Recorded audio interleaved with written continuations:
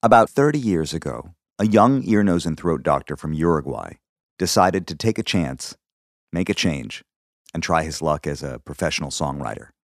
He had always played music ever since he was a boy, and all through medical school he did concerts on the side. He had even recorded a couple of albums of his own songs. But as the child of ear, nose, and throat doctors himself, the clearest path for him was to stay in the family business. This was a nice Jewish boy doing what he thought was the right thing. It's the same old story all over the world. From Montclair to Montevideo, nice Jewish boys were supposed to grow up to be doctors. Still, the young man managed to establish himself enough as a songwriter around town that when big-name artists came through Montevideo, he sometimes had a chance to interact with them. On one such occasion, when the legendary Spanish artist Joaquin Sabina came to town, the two spent a memorable evening together trading songs and stories. Sabina, in fact, was so impressed with the young doctor that he encouraged him to give up his medical practice and move to Madrid to make a go of it as an artist. And that was how Jorge Drexler, the nice Jewish doctor from Uruguay, got to Spain and became one of the most influential songwriters of his generation. Welcome to The Third Story. I'm Leo Sidran. I love this story because it speaks to the importance of a good conversation. The things we say to one another, even in the dark cover of night, can have real effects in the light of day. Jorge himself has memorialized the experience with Sabina in various songs over the course of his career. Like in his 2017 song, Pongamos que hablo de Martínez, he paints a vivid picture of the night they met. He writes, "We closed 4 bars, one after the Fuimos cerrando uno a uno 4 bares. Montevideo had already begun to wake up. Ya hacía rato amanecía. You predicted greatness in my future. Augurabas oropeles y ultramares. And after the night we had, who wouldn't have believed you? ¿Quién no te creería? Disoriented and confused about my vocation, I was wrapped in my own naive happiness. Yo estaba preso en mi alegría diletante. I followed your delirious advice and went to Madrid with my guitar and my songs. Haciendo caso a tu consejo delirante. I think you know the gift you gave me changed my entire life. Creo que sabes que el regalo que me hiciste me cambió la vida entera. Back in the late 90s, when I was a foreign exchange student living in Spain and I first heard Jorge's music, he was still discovering himself in his new life as an artist. He had recently come over to Spain from Uruguay. His voice was still bright and optimistic, and his stories were often sweet and sentimental. One of the first songs of his that I heard was Era de Amar from his 1996 album Vaivén. I think this was probably one of the songs that he brought with him from Uruguay to Spain. He sang, "It was a night like any other. It was at a table at a bar. It was January in that place, and she looked at me in such a way, like water from the sea." Érase una noche común, era en una mesa de bar, era enero en aquel lugar y ella me miró de una manera. Agua de mar. As he settled into his life in Spain, Jorge's songs began to take on questions of identity. In 1999, he released Frontera, an album that explored his relationship with South America, folkloric music, and electronic music too. In the title track, he sang, "I don't know where I'm from. My home is on the border, and borders are movable, just like flags." Yo no sé de dónde soy, mi casa está en la frontera. Yo no sé de dónde soy, mi casa está en la frontera y las fronteras se mueven como las banderas. These small examples of Jorge's writing illustrate just how much of his own personal experience enters into his work. His songs are filled with uniquely specific and intimate details of his life. And yet he's celebrated for his ability to channel the experience of being alive through his songs. Maybe it was the process of self-examination, maybe it was expatriation, maybe it's just simply empathy, as he tells me in today's conversation. But over time, the songs and the subject matter deepened and mined more profound personal questions.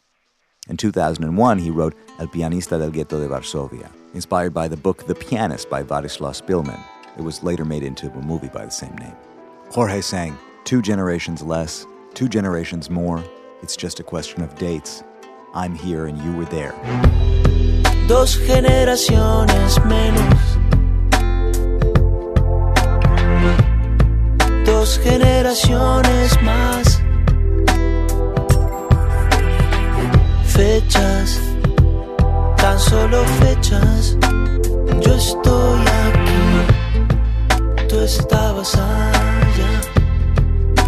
If you were your grandson, if I were my grandfather, maybe you would tell my story. Y yo fuera mi abuelo, quizás tú contarías mi historia. The subject of his own family's escape from the Nazis has been constant.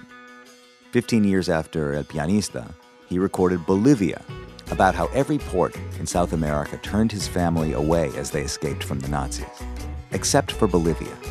He sings, "Everyone said no, when Bolivia said yes." Todos decían que no, cuando dijo que sí Bolivia. Jorge once said that it took him 10 years after he left medicine and became a professional songwriter to figure out how to integrate his relationship with science and technology into his art. But eventually, that became one of the major themes in his work. And over the last 20 years, he's looked at it from multiple angles, ranging from songs of love and communication in the time of modern technology, all the way to celestial and existential questions. His most recent record, Tinta y Tiempo, opens with the song The Master Plan. In the first verse, he sings, "It was in the Mesoproterozoic age when that visionary cell, in an unprecedented and heroic act, had a revolutionary idea.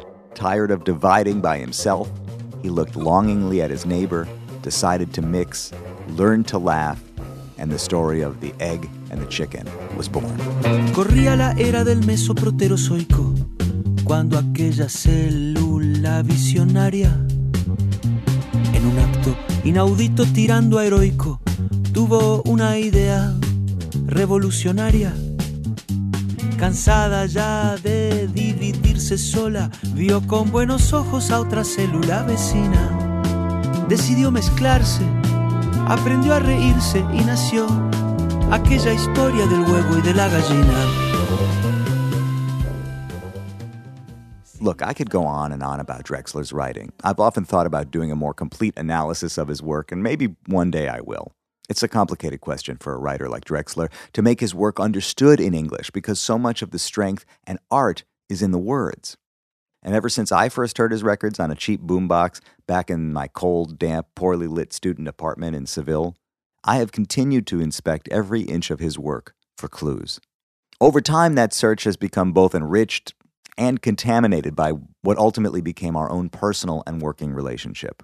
For example, together we produced his song Al Otro Lado del Rio, which he wrote for the 2004 film The Motorcycle Diaries. That song made history when it won an Academy Award in 2005. It was the first song in Spanish ever to win the award, and it cemented Jorge's status as a South American hero. Clavo mi remo en el agua, llevo tu remo en el mío. Creo que he visto una luz al otro lado del río. Since then, his star has only continued to rise. He's been nominated for 31 Latin Grammys, he's won 7 so far, and he's nominated for 9 more this year, so that's likely to grow. He's starred in movies as an actor, he's given TED Talks, he's collaborated with some of the biggest stars on the planet. In Spanish-speaking countries, he performs for tens of thousands of people. He's not just an artist, he's a fact of life in much of Latin America. His name is synonymous with a kind of a worldview, a shorthand for something larger. And I suspect that he would have reached that kind of status with or without the Oscar-winning song because his gift was so undeniable. But there is no question in my mind that I wouldn't be here talking to you today, not like this, if it wasn't for my own participation in that experience. Jorge gave me a gift when he invited me to produce the song with him, and it changed my entire life.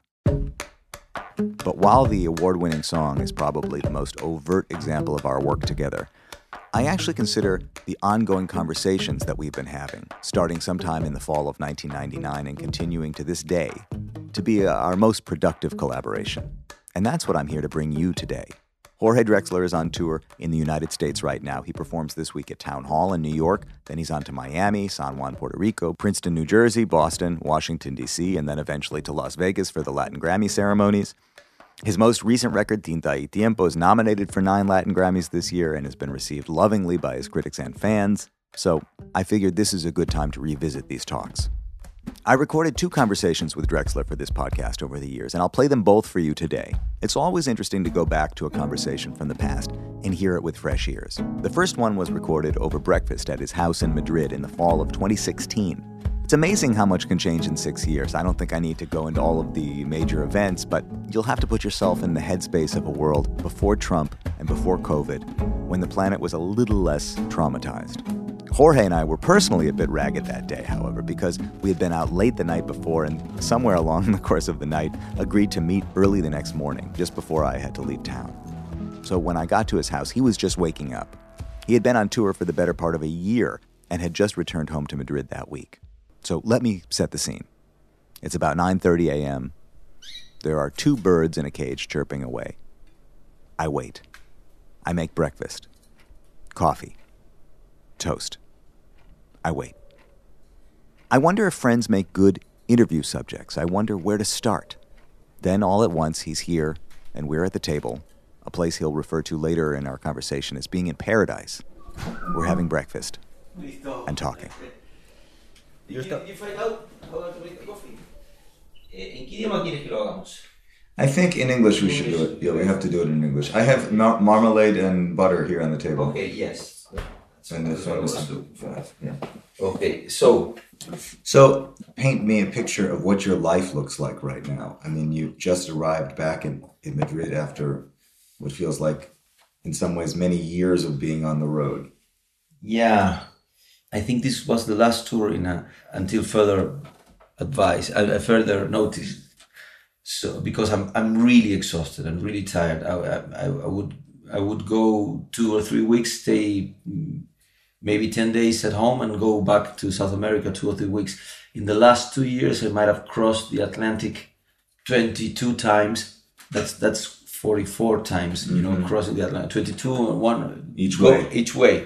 So it's 44 times across the Atlantic, and I'm very happy that I have a lot of work, but I got to a moment that I wasn't actually enjoying the news. We have new shows, and I would say, and so I like that. I really like enjoying what I do, and I consider myself a privileged person that can do something that I love. But right now, besides everything and being tired and being in a continuous jet lag for 4 years. And I have a family. I have 3 children, and I have small children. I want to be at home in Madrid. The thing is that it grew a lot in another place different from the place I live in South America. No, my career. So, do you think that it would have grown if you had stayed there? You've been in Spain for 20 years. You came to Spain 20 years ago looking for a certain kind of opportunity. You left behind your previous life as a doctor and became a professional musician. And 20 years later, you find that your success is much closer to your original home than you maybe had expected. It comes and goes, I just, in the first 10 years, it was important to be here. The last 10 years, it would have been better for me, work-wise, to live somewhere closer to South America. Maybe, Rio de Janeiro, Uruguay, where I come from, or Miami even, or it would have been better work-wise. Because Spain went through this crisis in the last 5 or 6 years, and things froze a little bit here. It's funny because everybody lost followers to the concerts, almost everybody in my generation. I did not, but I did not lose followers because although I lost Spanish followers, the South American followers grew so much here, even here in Spain, people studying here, that I would have the same number of people in the concert. But I didn't grow in Spain in the last 6 years. I just love Spain. I have 3 Spanish kids and from 2 Spanish mothers, and I love living in Madrid, and it's an amazing city, and my life is really nice here. So although I'm not very much, I spend very few days in Madrid by the end of the year, but I love it here, and I have my friends, and I have everything here. But if I had been living in Buenos Aires, for example, I would have deepened a lot in my relationship with certain South American countries like Brazil or Peru or Colombia or Chile. I would have been able to go, they call me every 2 months, and I can go only maybe twice a year there. So I lose a lot of, small, important gigs. Sometimes big, unique gig that you say, I won't do the whole effort just for one gig, so I'm going to stay home. Mm-hmm. But it would have been more dynamic for me.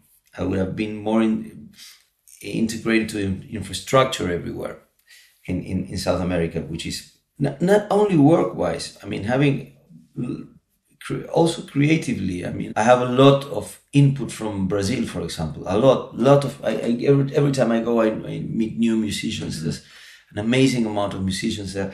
I have lots of connections with people in Chile, for example, in Peru, lots of connections in Mexico too. So I have this feeling that Spain dried out, not only economically, but basically from a creative point of view and from a anemic point of view.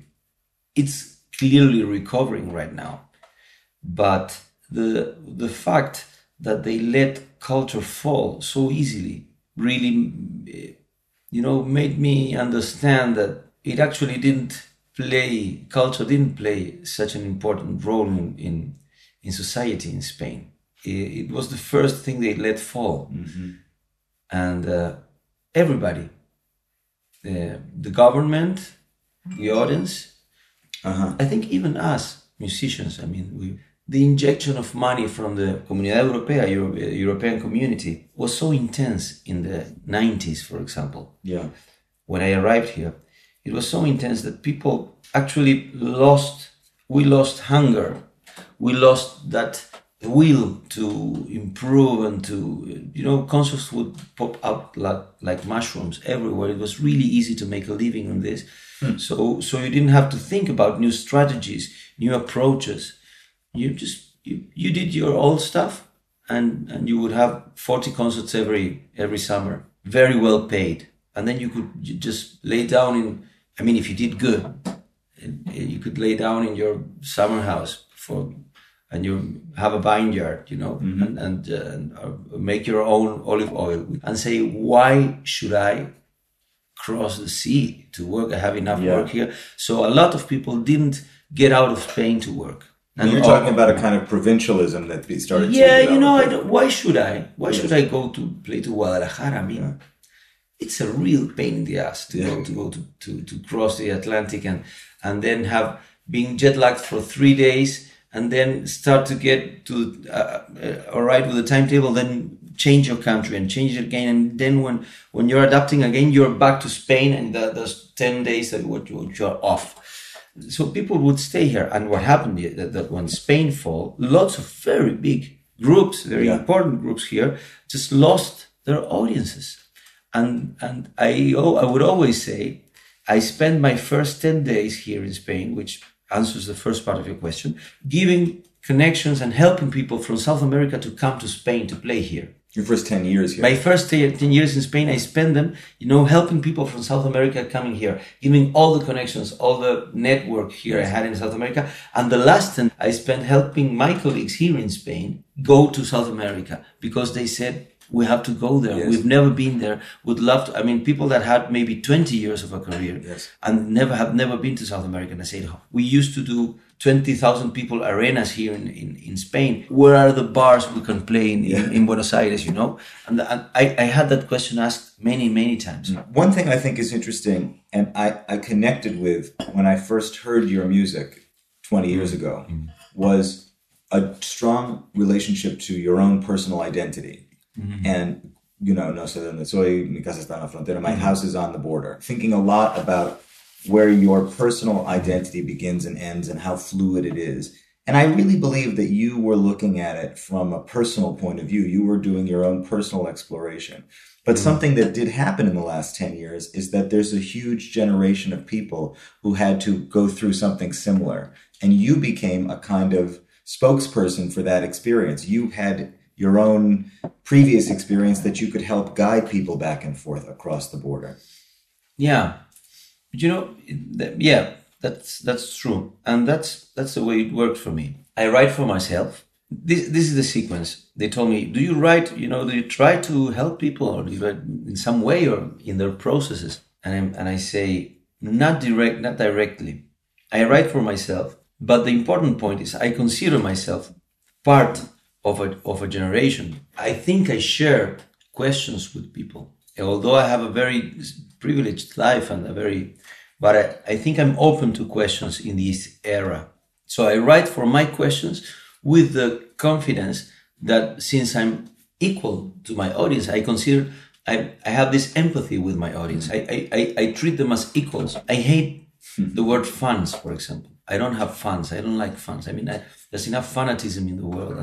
And say something to your fans. I don't have fans. I prefer to say I have clients. To have a client, it's an equal relationship. I mean, you want something from me, or I want something from you, and we do an equal exchange in the same level. To have fans in it means that like you're a kind of statue, and people idolize you. And I personally don't like that kind of relationships, because I like people. I like to talk to people after the concerts. I never go to the hotel after a concert. I would stay there. I would talk to the very last person that stays at the theater, say bye to everybody that works at the theater, and then go out of the theater and meet some more people in the bar, in the corner of the theater, and keep on talking. I love people. I want to know. My wife always says, Leonardo, she says, you love people. I mean, you just go and you meet people. She's a musician too, and an actress, and she goes back to the hotel after the shows because she's more shy. But I do love people. So I write for myself, and I consider that since I know people and I feel equal to them, it would be useful to somebody else what I do. And you know what? I'm really lucky because it looks like it happened from what people say about my songs. I'm really, really lucky. I know people say, we use your songs to put our kids to sleep or to dance with my girl or I know I went through a very difficult period and this song helped me. Yes. It really helped me in this kind of process, in some kind of sad moment or happy moment, So I'm really grateful to Do you think that contact with people also informs your writing now? Like, is it helpful for you to have had that interaction with people all over the world when you write, to think about the experiences that other people have shared with you? Or do you still kind of retreat inward when it's time for you to write? I do retreat inward when I write. It's a classic inward process. Once again, retreating inward myself, for me, means also being able to go in other people. Because I spent almost 2 years touring and incorporating experiences and meeting people without writing almost for 2 years. Then I go inside myself, but I myself, I'm a reflection of the other people I meet. So going inside this particular human being isn't different from going inside other human beings. I just happen to go inside myself because I have myself to do that. But everything comes from empathy. Mm-hmm. I do have the deep belief that I'm part of the human race. Do you say it that way? Human race, yes. Yes. And so just go inside one human and you will be able to access to all the other humans, at least in their culture and their generation. Yeah. We have the same questions, or more or less.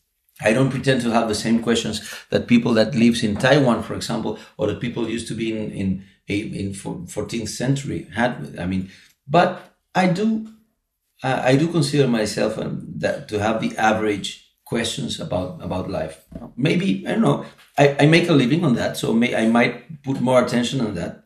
So when I write to myself and I think this is going to help me understand this divorce, for example, I know that it's something that's happening to 60% of my generation. So I know it's going to help me. It's going to be really good for me to write about this. It's going to be hard, but it's going to be good at the end. It's going to be painful, but it's going to be good at the end. It's going to heal me at the end.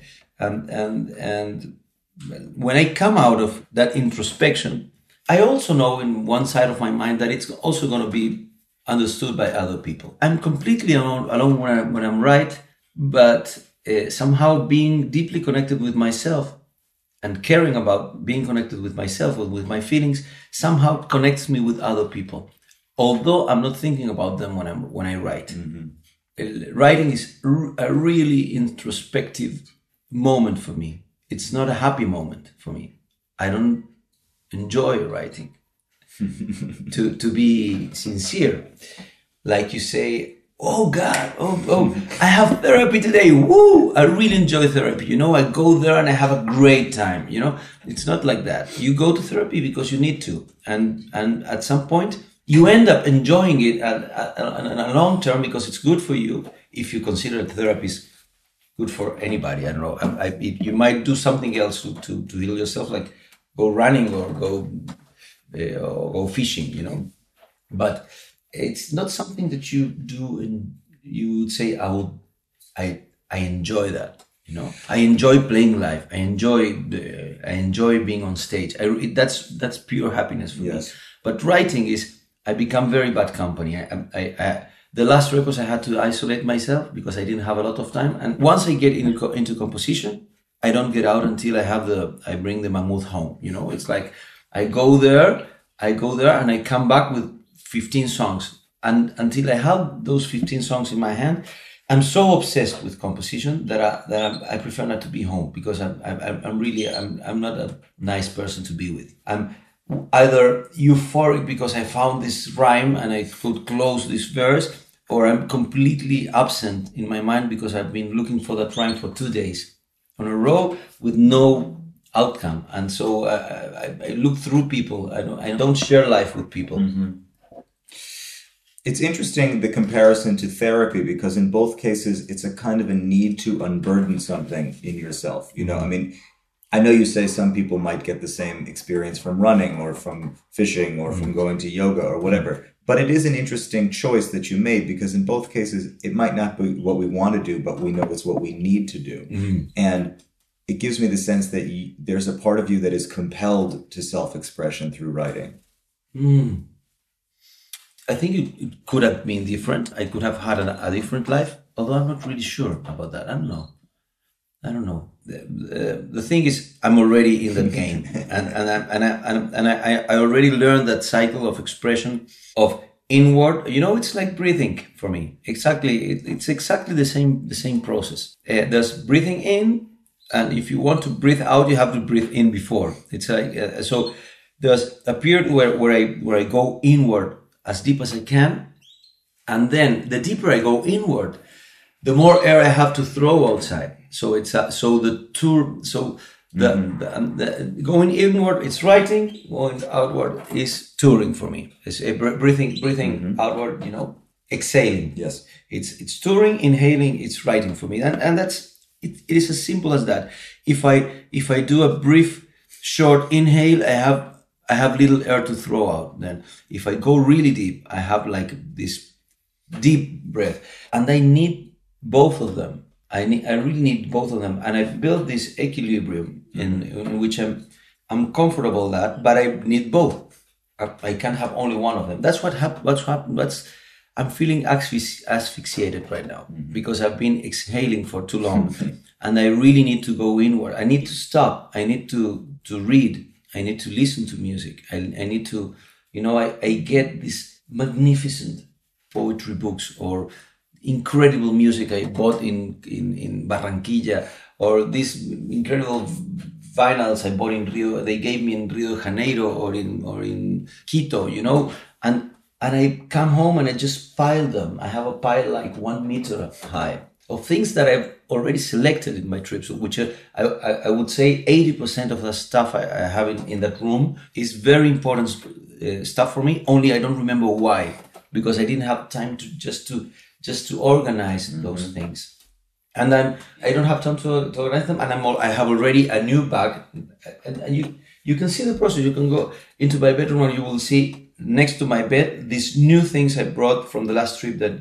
was Argentina, Brazil, and Mexico. Lots of incredible poetry books. Sometimes I have them 2 or 3 times because I don't remember I bought them, because I didn't have time to read them.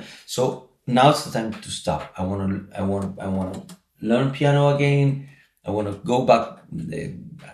I played piano for five years when I was a very little boy, from 5 to 10. I really want to nurture myself, inspire, and in every way, You go inward in this way that you describe as very personal and very emotional in some ways. And I think you're also somebody who is, at the same time, motivated by the search for new technique or for new process. And so, like, one of the things that we were talking about earlier this weekend was how discovering something like the decima form changed the way you think about language and creation. And I was reminded of this when you said to me a few minutes ago, because I'm a human being, I can express the feelings of a human being, not necessarily somebody in 14th century Tibet or whatever. But you did discover a poetic form in decimas that's very strong and very historically enduring. Yeah. And you found a way to bring new meaning within an old form. So I'm curious about that experience and how it's affected your relationship with writing and language. Yeah, the fact, when I say that I can't relate completely to the questions that somebody at, in Middle Ages had about, they had other problems in their minds. I mean, surviving more than 35 years was already a very big thing at the time. But there is a common ground. There is a common ground with this guy in the cave 80,000 years ago, before agriculture, and with a just developed language, there is a common ground. I mean, there are a big common ground. Just being human, it's a common ground, a very big common ground. So you will find things that go through the centuries, like the guitar, for example, or the decimas, which are actually the actual guitar is more or less, it has almost the same age, like the decimas, for example, or like the sonata form in music. No, there are things that endured. I mean, very little people write in sonata today, but you have lots of people rhyming in decimas. It's like a linguistic prodigy. It only exists in Spanish. It only exists in Spanish. We know the year it was born. There was a book when it was born in 1591 by Vicente Espinel, a musician from Malaga, who also added the fifth string to the guitar. So, I mean, he was known as a musician, and he would write songs and poetry too. And at some point, he came out with this structure. I mean, the structure was already around, but he focused it and he concentrated it. A few years later, Lope de Vega, one of the biggest writers in Spanish in history, named the decima Spinella after Vicente Espinel. He was like he admired him, and he said, let's put this name to this verse. Let's put your name to this verse. So since the 16th century until today, it was at first alive in Spain until sonnet came in and became the cultural form of verse, the hype for the high form, the high form, and the hype also for it was like in fashion. But decima had already crossed to South America in the 16th, 17th, 18th century, and it disappeared in Spain. Like many things, like this thing I started telling you, they let cultural things fall down a lot in this country. Every intelligent Spanish I met, people that have a vision about their country, and there's many intelligent people here that I get to talk to. They all agree that we in Spain, because I consider myself I've been living here for 20 years. We here in Spain let things fall too easily. We're not a faithful audience. We're not a faithful. We don't take care of our cultural stuff. Flamenco is much better regarded in Japan than it is in Spain. Actually, everybody talks about flamenco, but they don't really, they don't have an institutional relationship, a serious one with flamenco. We could talk about this a lot, but then the decima was left here because, in the same fashion that happens with other things in music, was left for something that came from another place that was also beautiful, like sonnet. But we in South America also, on the other hand, like it happens in Mexico, you have in Mexico all the Baroque guitars in Mexico. I'll show you mine there, my jarana, no? All those, there were many kinds of guitars in the Baroque in Spain. And only one type survived, that it's the actual Spanish guitar that survived until today. But you have all those little guitars. I mean, you have bandurrias here and things, but they're pretty much alive. You have charango, jarana, tololoche, vihuela, cuatro in Venezuela, and they're still alive everywhere. Cavaquinho in Brazil, you know. You have all those sons of the guitar that were kept and taken care of lovingly by South American people, and were forgotten by Spanish. And exactly the same happened to the decima. It's alive. That form of verse, a very complex form, 8 syllables, each verse, 10 verses, with a A, B, B, A, C, C, D, D, C structure of rhyme. I mean, you can go on Google. The way I learned it, I went on Google and I said decimas structure, and I learned it on Google. No, but you have that form of verse is alive in every South American country I've ever known. Even República Dominicana. Once you start asking questions, somebody would always come to the post-concert and say, you know, we do have that form of verse in that little town in the coast in República Dominicana, and it's called, I don't know, it's called verseadores or troveros or decimeros or decimistas or son jarocho or canto de mejorana or payadores or I don't know, or repentistas, and it's alive everywhere. And so I started asking myself these questions. How come this incredible meme, you know, those meme, yes. No? Those regarding the cultural life as a biological outcome, which I'm completely convinced that it is, no? A kind of very elaborated biological outcome, like the perfume of a flower, no? Which it comes from biology, and you can understand that. And culture comes from biology in a very deep molecular way, like your father would say, no? In the molecular level. Yes. So I would say, how come it's so strong, this meme, and it stayed for so long unchanged? Because in 500 years, sonnet changed so much everywhere, and you have the English way of sonnet. We were looking at a different form of verses and different way to close the tercets, the last two tercets, and different structures. But decima has a different music everywhere, but exactly the same verse form. So in different countries all over South America and Latin America, they set decimas to a different kind of music that is relative to whatever their musical tradition is. Some in third, sometimes in 3, sometimes in 4 times. Like milonga, pang, kang, kang, tang, tang, and they improvise in the verse form. It's in that 4x4 bar, and you have in Cuba tracata, tracata, tracata, tracata, and it's in 3. It's in 3/4 time, yeah. It's also very improvised. I mean, you showed me videos on the internet of people improvising decimas, and also in a kind of what we would call a throwdown or a slam, like a poetry slam, a competitive experience, right? There's something about it that mixes high art, because it's a classic literary form, with very popular cultural impulses. And it became, it became, as you explained to me, this is coffee sounding in this is the wrong idea. It became like a folk art. It became part of a folk tradition. Yeah. And the black tradition too. You know, something I found, which it's a tradition that it's been preserved by black communities everywhere, in Peru, in Cuba, in Mexico, also from Veracruz, and there's something that has to do with rhythm in decimas, that it fits well into the African view of rhythm and period and trance.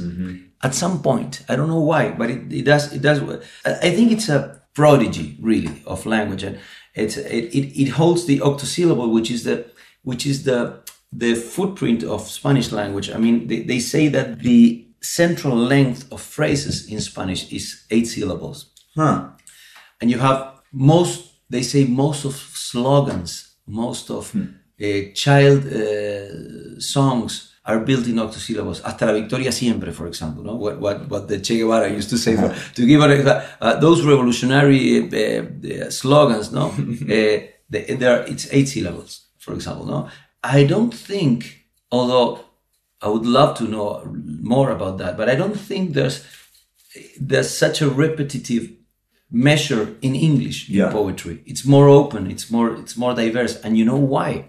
Maybe we could have a long discussion, because English has more monosyllables. So you can build, it's a more flexible language, and you can build different walls of different heights. And but in Spanish, we have not so many monosyllables. So the structure of a phrase is determined previously. You can't stop everywhere like you can in English and say, can't buy me love. No, you have to, no puede comprarme amor. No, it's like you need more syllables to say the same. I know you've always said this about English, that you're so envious of great English language writers because they have so much flexibility. And of course, I was seduced by Romance languages because I think they sing so beautifully. I mean, I think it's a classical thing. We are programmed as human beings to be attracted by difference, because that would mean, from a biological point of view, that you will mate with somebody from a different town, and thus avoid endogamy. Yes. So I think that's really easy to explain from a natural selection from a Darwinian point of view. I mean, you're always attracted and also scared by the difference, you know. But so I do love English language, and I learned it since I was a little kid. I love the structure. I love the way it works. I don't write in English. I would love to. I think I might try this year. I've only written a few things in English, and language is very important for me. So we used to have long conversations about this many years ago, about whether or not it was appropriate and whether or not it was authentic to write in a language that was not your first language or that you didn't dominate. I used to say such stupid things so long ago. Yes. I think it's stupid. I think it's part of the evolution of a person. I changed my point of view. I don't think people should care about authenticity. I think authenticity, it's like sexual identity. You shouldn't care about it because there's not a lot you can do about that. Your sexual identity, you only force it when you're not sure about that. Where the only men that try to appear to be more men and in a normal period of their life are, the teenagers, for example. They make this big effort to show that they're men. If you're 33 and you're still making a big effort to show that you're a man, I mean, there's something wrong with you. I mean, because you don't have to do an effort to be inside your identity. It is what you are, and you don't try to hide it, or you don't try to reinforce it. I mean, that's true identity. Now, I mean, identity is one of the things that gets more sick in this society. So that's in a healthy way, I think. Then you have people, from all the ranges of nationalism to fascism, people really trying to reinforce an identity and basically building an identity against another identity, So that's where lots of the problems come from. You have thought a lot about identity, and I love that one of your conclusions is that authenticity, while it may exist, is not something that can be forced or limited. There's something about sincerity, for example. I think you do need to make an effort to be sincere at some point. But if you fake sincerity and you do something that, I mean, you're being authentically fake, and so so you end up being authentical anyway. I can read if you're not sincere with me, with what you do artistically, I can see that you're authentically, lying to me. This is what you are. You're a person that sometimes lies about, what. And I really like sincerity. I don't think you have to always be sincere, no? But I really like sincerity, and I like to be in touch with what I write. I really do. It's really important for me to feel what I write, and to feel that there's a connection between what I feel and what I write. And the essence of writing is just finding that vector that goes from your heart to the paper. It's like a como un hilo, how do you say that? Like a thread. Like a thread, and just tensing that thread from both sides, from the paper and from your heart, and just knowing that what you're putting there, it's not written with a hand. It comes from, when you find out that if you want to play the shaker, you should have this feeling that you're oscillating with your whole body. Mm-hmm. It's not just, the wrist. When you're really good at it, you can only play it with your hand. Yeah. But at the beginning, you have to feel it with your body. And that's exactly the same process when you write. I'm not only writing with my hands, with the words. Mm-hmm. No, I'm not writing only in the computer, like with my fingers. Mm-hmm. I have to feel that this is being pushed by a stronger force from behind. That's sincerity for me. Or authenticity at some point. If it's being pushed from a stronger point of view, I refer to it sometimes as opening a channel and letting something flow through you. Yeah, that's one of the most common images, yeah. And in that way, that's why I think it's similar to improvisation or spontaneous creation. Mm-hmm.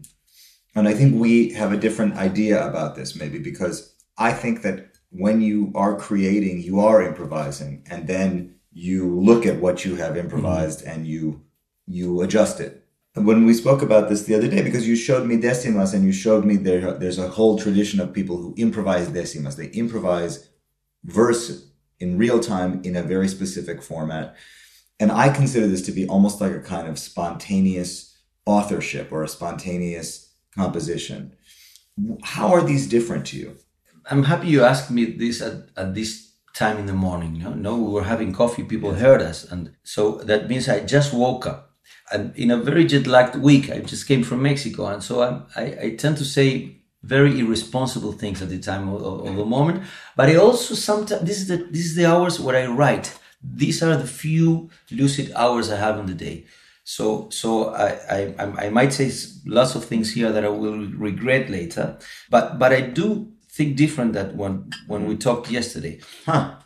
I think you have two kinds of humans relating to creation.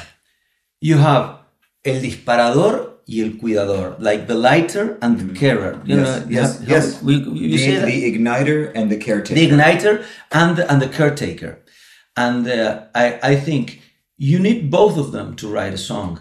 And you need both. You ignite, but you stop and take care of that. You ignite and you stop and you take care of that. You put it down in a paper, and then you go back to ignition and you write again, but then you stop and you dosify it. And the improviser is not a carer, it's not a taking care. He's just an igniter, and it's a permanent igniter. Yes. Very very inspired, very selfish. He just goes on, and it just goes on, and in a good way. Very very generous too. At the same time, just leave things floating outside and doesn't look back. It'll always look into the future. Yes.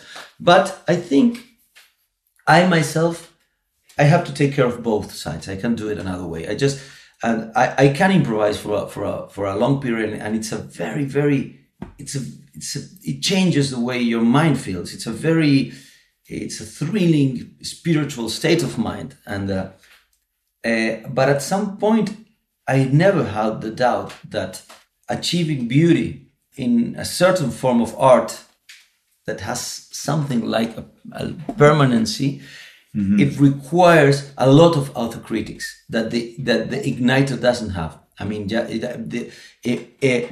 Autocriticism is the opposite to improvisation. You just go forward. But sometimes I let things come out, and then I come back and I say, okay, let's thank the igniter, but give me this. I'm going to take a little care. I'm going to put a little order with reason with this, and I and I will make it part of a bigger structure. So I think that's why there's lots of people that are incredible improvisers, and they're not good melody writers. Although you have people that do both very, very, very clearly, and you have lots of composers that would come out with the most beautiful melody, but wouldn't be able, to just improvise it all the time. I think there are two setups in human creativity. Yes. It's like the fuel and the flame. You really need both of them. If you don't start the fire, it doesn't burn. But if you don't have fuel to put inside, so I gather a lot of emotions. But then the moment I write, the igniter has the priority.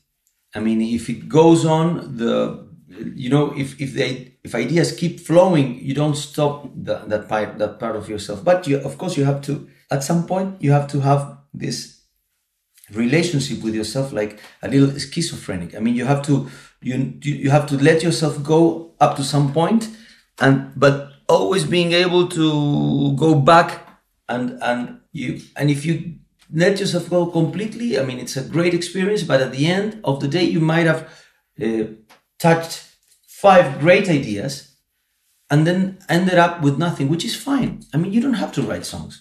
You just having a whole day, of letting yourself go and playing the guitar. It's an amazing experience in itself. I am burdened with the thing that when I spend, I have this, I might say also utilitarian way of relating to inspiration, which is I want to have an outcome that I can work on. Yes. And perfection it. You can see it from a utilitarian point of view. You can also see it from a humble point of view, because I'm saying it at some point. Not everything that I let out is, God sent. Right. As you describe this, it reminds me that my early impression of you, even before we met, was that you were very prolific. That when you arrived in Spain 20 years ago, you became somebody that it seemed within the business of songwriting in Spain was recognized instantly as somebody who can write a song, finish a song, write a lyric, help somebody else deliver their song. It seemed like in the mid-1990s, you had at least one lyric on, a lot of important records. So people came to you because you could deliver it. You didn't necessarily need an angel to sit on your shoulder in order to write a song. I can do that. I can sit and write right now, especially at this time of the morning when, ideas flow a little more fluently. But I don't do it a lot because I'm tired touring lately. I should go back to doing that. And I consider myself like, quite a lazy person too. I'm not systematical. I'm not organized. I'm very easily dispersed and I'm very easily distracted. Since I get very easily distracted, I don't go very often into composition because unless somebody really asks me to do, or I myself ask myself, because I would start now writing, but in half an hour I know I have to go, for example, or I would, since I have little children at home, and then so somebody would come into my life, or I will have to go and pick up some of them, and that's a very frustrating sensation when you go into composition and you come out halfway. Mm-hmm. So I hate coming out halfway. It's something that I only get involved in when I know I can finish it. It's like sex. You don't get involved in that unless you have a certain amount of time. I don't say it doesn't have to be that long, but at least some focus. You just you don't get involved in sex in an elevator. You do, but it is done. But not in a systematic way. Yes. You don't deepen your. Yes. Oh, yes, you might. I don't know. I might take that out. Okay. I because I might be wrong with that. The expression people say in English is, I guess it's a Latin phrase, is coitus interruptus. Yeah, I know. I made that comparison before, and it's when once you say coitus interruptus or you talk about sex in an interview, it comes over and over to you after the years because it's the things that people But they love this. Yeah. But it's really inspiration is a thing that I need to close when I start. Yes. And otherwise it's why? Because I get very seriously into composition. I involve myself. And once you involve yourself, it's like, it's like taking off all your clothes and then having to get dressed very quickly because you have something else to do. It's like, it's once you're in there, you want to use that moment to get deeper, and that's how. You started describing your life this morning by talking about some of the logistical and economic realities of touring and how choices are made. That your career is more directed towards Latin America today than it was before, and North America too. I like the Americas concept, the whole of it. The concept of I like the Americas concept too. I like the Americas concept, and once you live in Europe, you realize that there's many things in common. The relationship with space, with history, with novelty, with integration, with... Yes.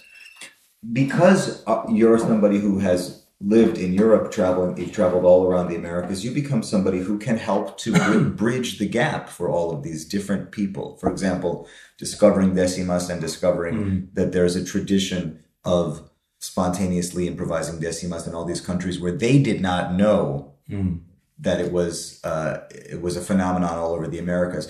Does it change the way you think about writing and what your responsibility is when you think about your role in the Americas? Yeah, we've known each other for a long time, for maybe 17, 18 years, no, Leo? So this is like a conversation that's going on in front of a microphone, but it's a kind of interaction that's been going on outside the microphone a lot. And I think I told you this before, and we know each other from this. I think I realized that I came to this planet to build bridges at some point. I don't know. I don't think I don't consider it only a positive appreciation. It's also a cross that you bear. Since I was a little child, might have to do with my double origin. My father being a German Jew and my mother being an agnostic Uruguayan, and from trying to understand the almost opposite ways they had, my mother and my father, they have of the world today. They still have opposite ways of understanding reality. They have different ways to relate to property, to history, and to religion, to every possible thing you would find. So I grew up. I'm the older son of that union built in love, by love and only by love, because they didn't have many things in common, and so I had to learn through love to understand that there is more than one view of things. Once you try to compatibilize, as a small child, try to understand your reality and see this can be right, and I understand it, but this other thing can also be right, and you know what? I also understand this point of view. Once you are in that, you're fucked for life. And you're also blessed at the same time. Because it's your cross and it's your characteristic, and you better know that you have to deal with that, because you're gonna try to please too many people at some point, but you'll also build bridges between people at some point, and you will have doubt as a fuerza motriz. How do you say that? Of your doubt as an impulse, as a motivator, as como un dynamo. Like it's like the wind for a sail ship, for example. Yes, and you will have always two options about things. So you will be in a good place to put one hand to one side and one hand to the other, and you say and build that kind of bridge. So I've been always in the middle, always balancing different points of view, and that helps me, to make somebody understand, what you're doing here is like what this other person is doing there. So, and I think I've been doing that for my whole life. I sincerely don't consider it good or bad. It's just like we said, it's identity. It's what you are. That relationship between let's call it the igniter and the carer. What do you say? The caretaker. The caretaker and the igniter. I mean, that's also a dual relationship. I tend to come to a place where I have two options, and I just build a bridge between the two of them. I don't take only one option. I don't know how to explain that in another way, but I couldn't only have the caretaker, just trying to be creative in a bureaucratic or logistic way. Just organizing my thoughts very carefully. I need the spark, to download things, but then I also put aside for a little while that dynamic part of, and I take care of what I did. So it's again, I build an equilibrium between two tendencies within myself. Yourself. And you will find that in 60% of my songs, in the lyrics. Yo soy el moro judío que vive con los cristianos. Yo no sé de dónde soy, mi casa está en la frontera. It's in the borderline, which is a bridge, basically. You have lots of contradictions that are compatibilized inside the lyrics I use. Guitarra y voz, the whole lyric. Guitarra y voz, and que viva la ciencia, que viva la poesía. Then you have it from the beginning. Long live the igniter, long live the caretaker. It's like, and the way I try to compatibilize the scientific side I had with the poetic crazy poetic side. And try to always to have a grip on both of them. And right now I am unbalanced. I've been on the road too long, and I need the other thing. That's why I feel really uncomfortable. I've been uncomfortable the last months, just thinking I need to go somewhere else. I need to move somewhere else. I need to stop. Yes. Not move. I need to stop and be at home. This is you're sitting in paradise with me.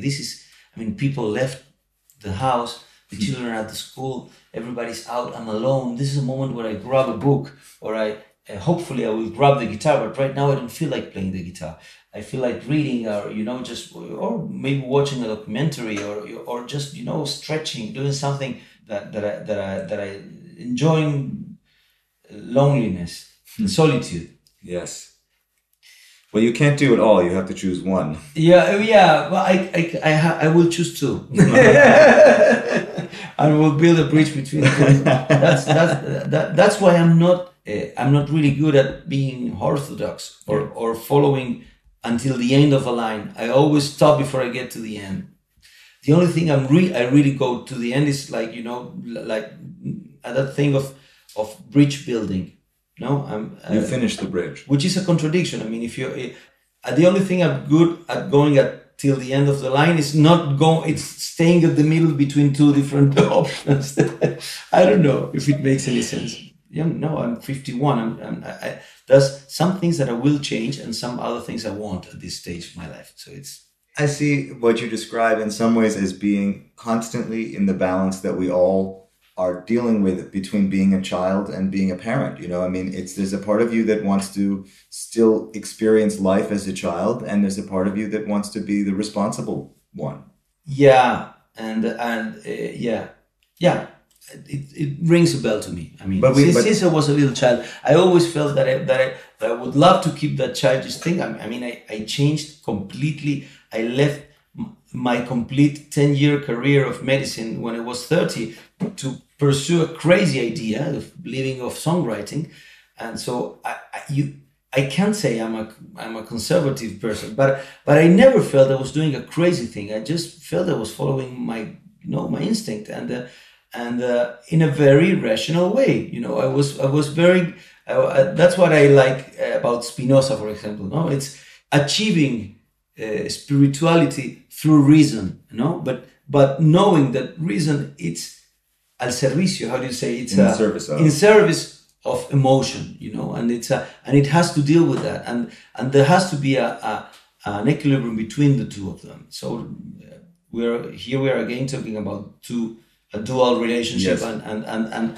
And building a bridge between the two of them. Jorge Drexler, thank you so much for spending the morning with me. Okay, thank you, Leo, for this chat. It was great. One more chat. This time with the microphone. This time with the morning and sober, which is... Yeah, I know. It would have been different. There he was, Jorge Drexler, back in 2016. You still with me? To finish today, I want to play you another short conversation I had with Jorge on the phone last November. for my episode about the art of aging gracefully. I called a handful of friends of different ages and at different stages in their lives to talk about how they thought about getting older. Jorge was the representative for being in your 50s, and he put me in my place right away.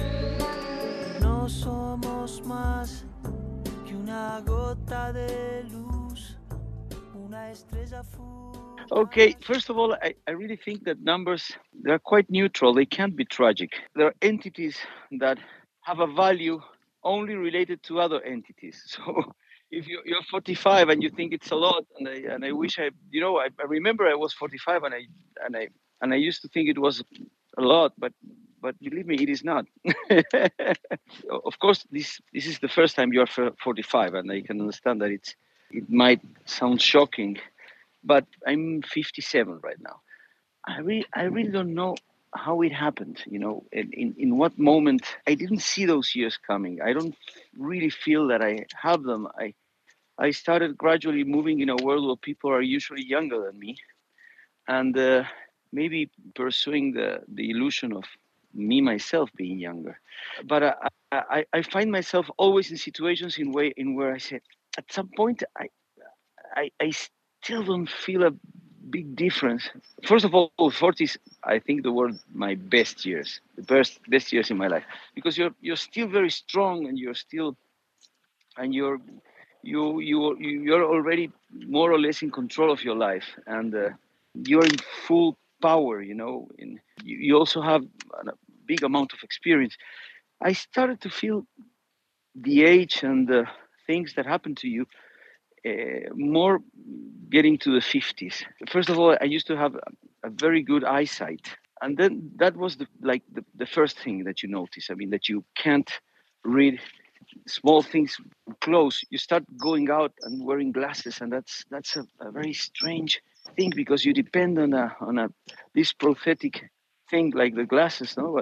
But of course, then you realize that you've always depended on on clothing for going out, for example. So it's not the same way that you wear your shoes to go out. So it's not that terrible.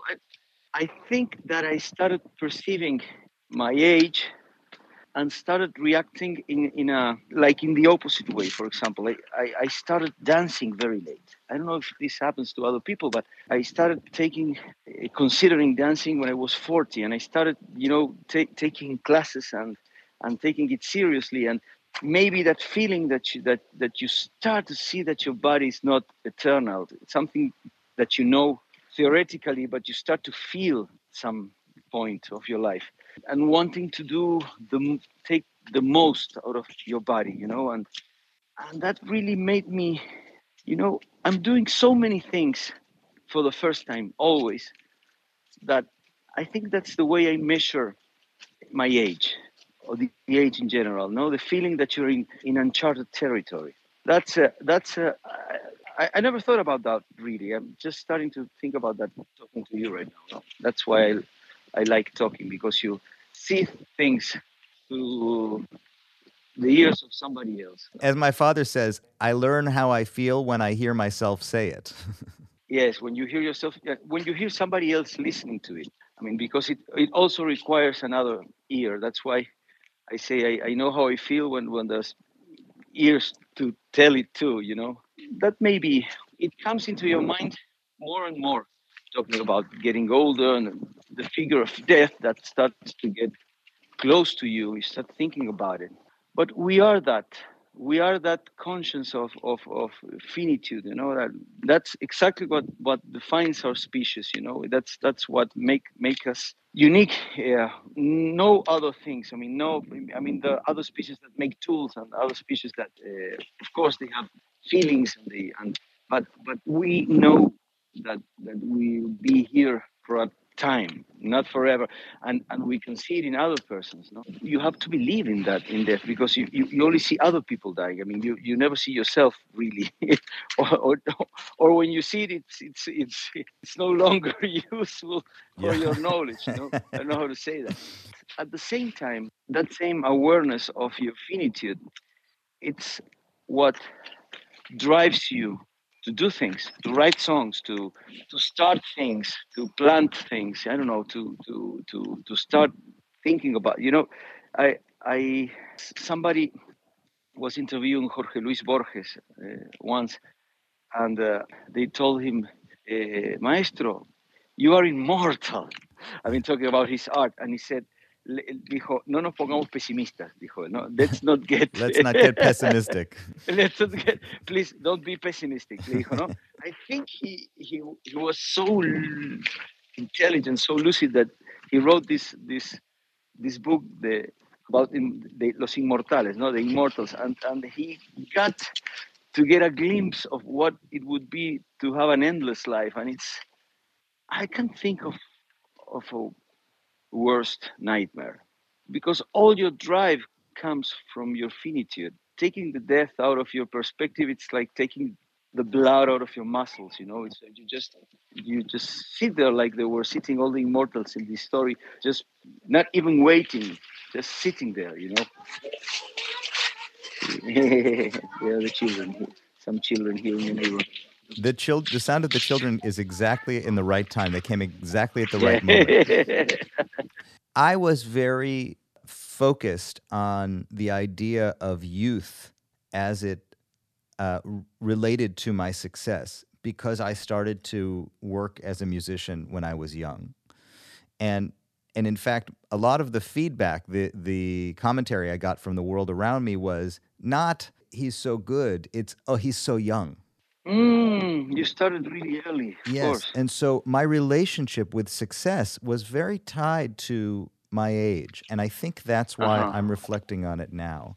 And part of the reason I thought about talking to you was because you have reached tremendous success in an area that started to come to you a little bit later in your life. You had already kind of asserted yourself. I mean, the music, I'm sure, was always so important to you, but you started out as a doctor, and then you kind of had a revolution in your life later on. So you're maybe not so tied to that same sense of youth and success. I think it's a very bad combination, youth and success. You were lucky enough that it got to a certain point and it stopped. Yes. I know very little people that were successful at a very young age that have a happy life. I don't know how to say that. I started making a living on music when I was 31 or 32. And then I started doing good, having what you say is, you could call success, not a tremendous, because I never had that idea that I'm happy with what I achieved, but I don't have this idea of success, like a big one in my situation. And but it started working for me when I was 40. So, between we met when I was in my mid 30s. I was very surprised that you had my record, because nobody had it. It was like I was an example of failure in the music industry in Spain. But at the same time, I myself was so happy, because I had turned my life from working in a hospital to working in a recording studio with guitars and microphones, that I felt already a complete success in regarding my happiness in life. I learned that good happiness comes from, because you have a lot of ways to achieve happiness, but I learned a deep happiness from doing what you love, and it doesn't get much better than doing what you love. But when you start very young with that, glory is a very powerful drug, and I love this phrase of Antonio Escotado, who passed away last week, a friend of mine, my favorite philosopher and a big friend of mine. And he used to say, I'm going to say it in Spanish, and you'll help me translate it. He said, merecimiento no siempre lleva al éxito, o sea, hacer algo como para merecerlo, ¿no? Deserving, ¿cómo se dice merecimiento? Deserving, what you deserve doesn't always lead to success, yes, but it leads to self-esteem. Yes, self-esteem. and, yes. And there's nothing more than that. I mean, that's the best that you can achieve. I mean, there's nothing more important than being happy with your choices.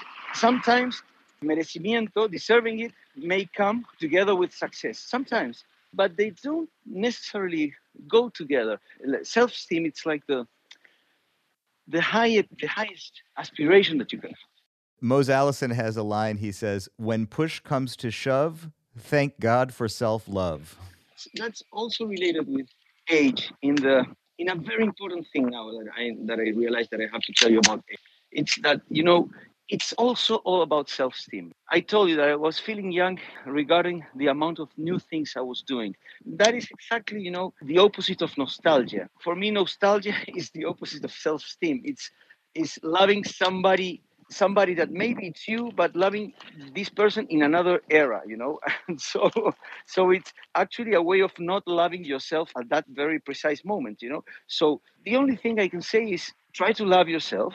Try to love yourself today. I mean, so do something that makes you proud of yourself today. Start something. I don't know that. I think being old is having your behaviors or your costumes or your the Rituals, things that yes. you usually Yes. is having your rituals getting old. You have to renew your rituals in a little bit.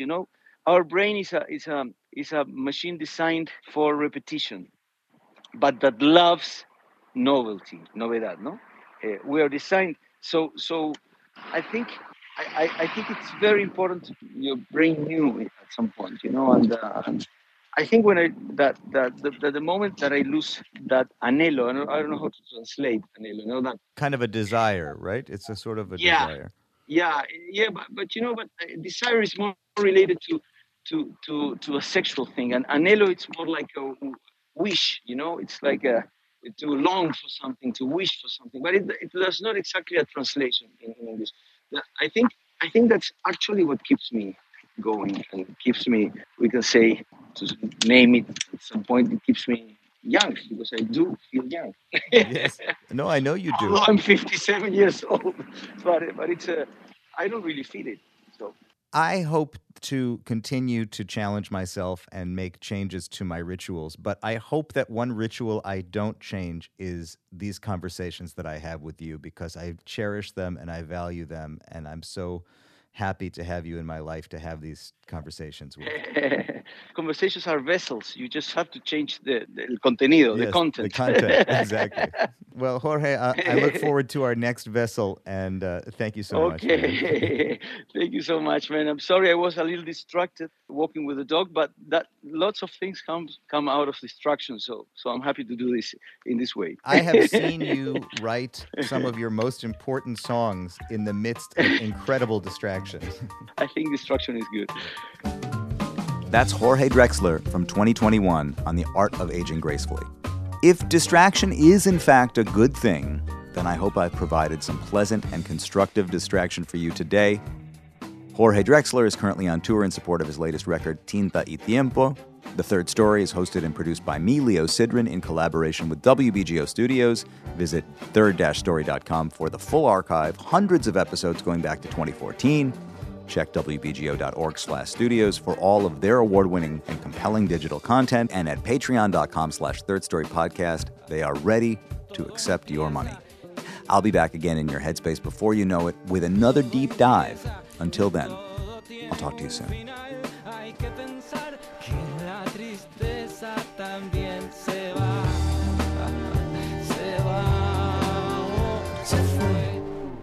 This has been a WBGO Studios production. To learn more about WBGO Studios' award-winning podcasts, special concerts, live streams, and more, visit wbgo.org/studios.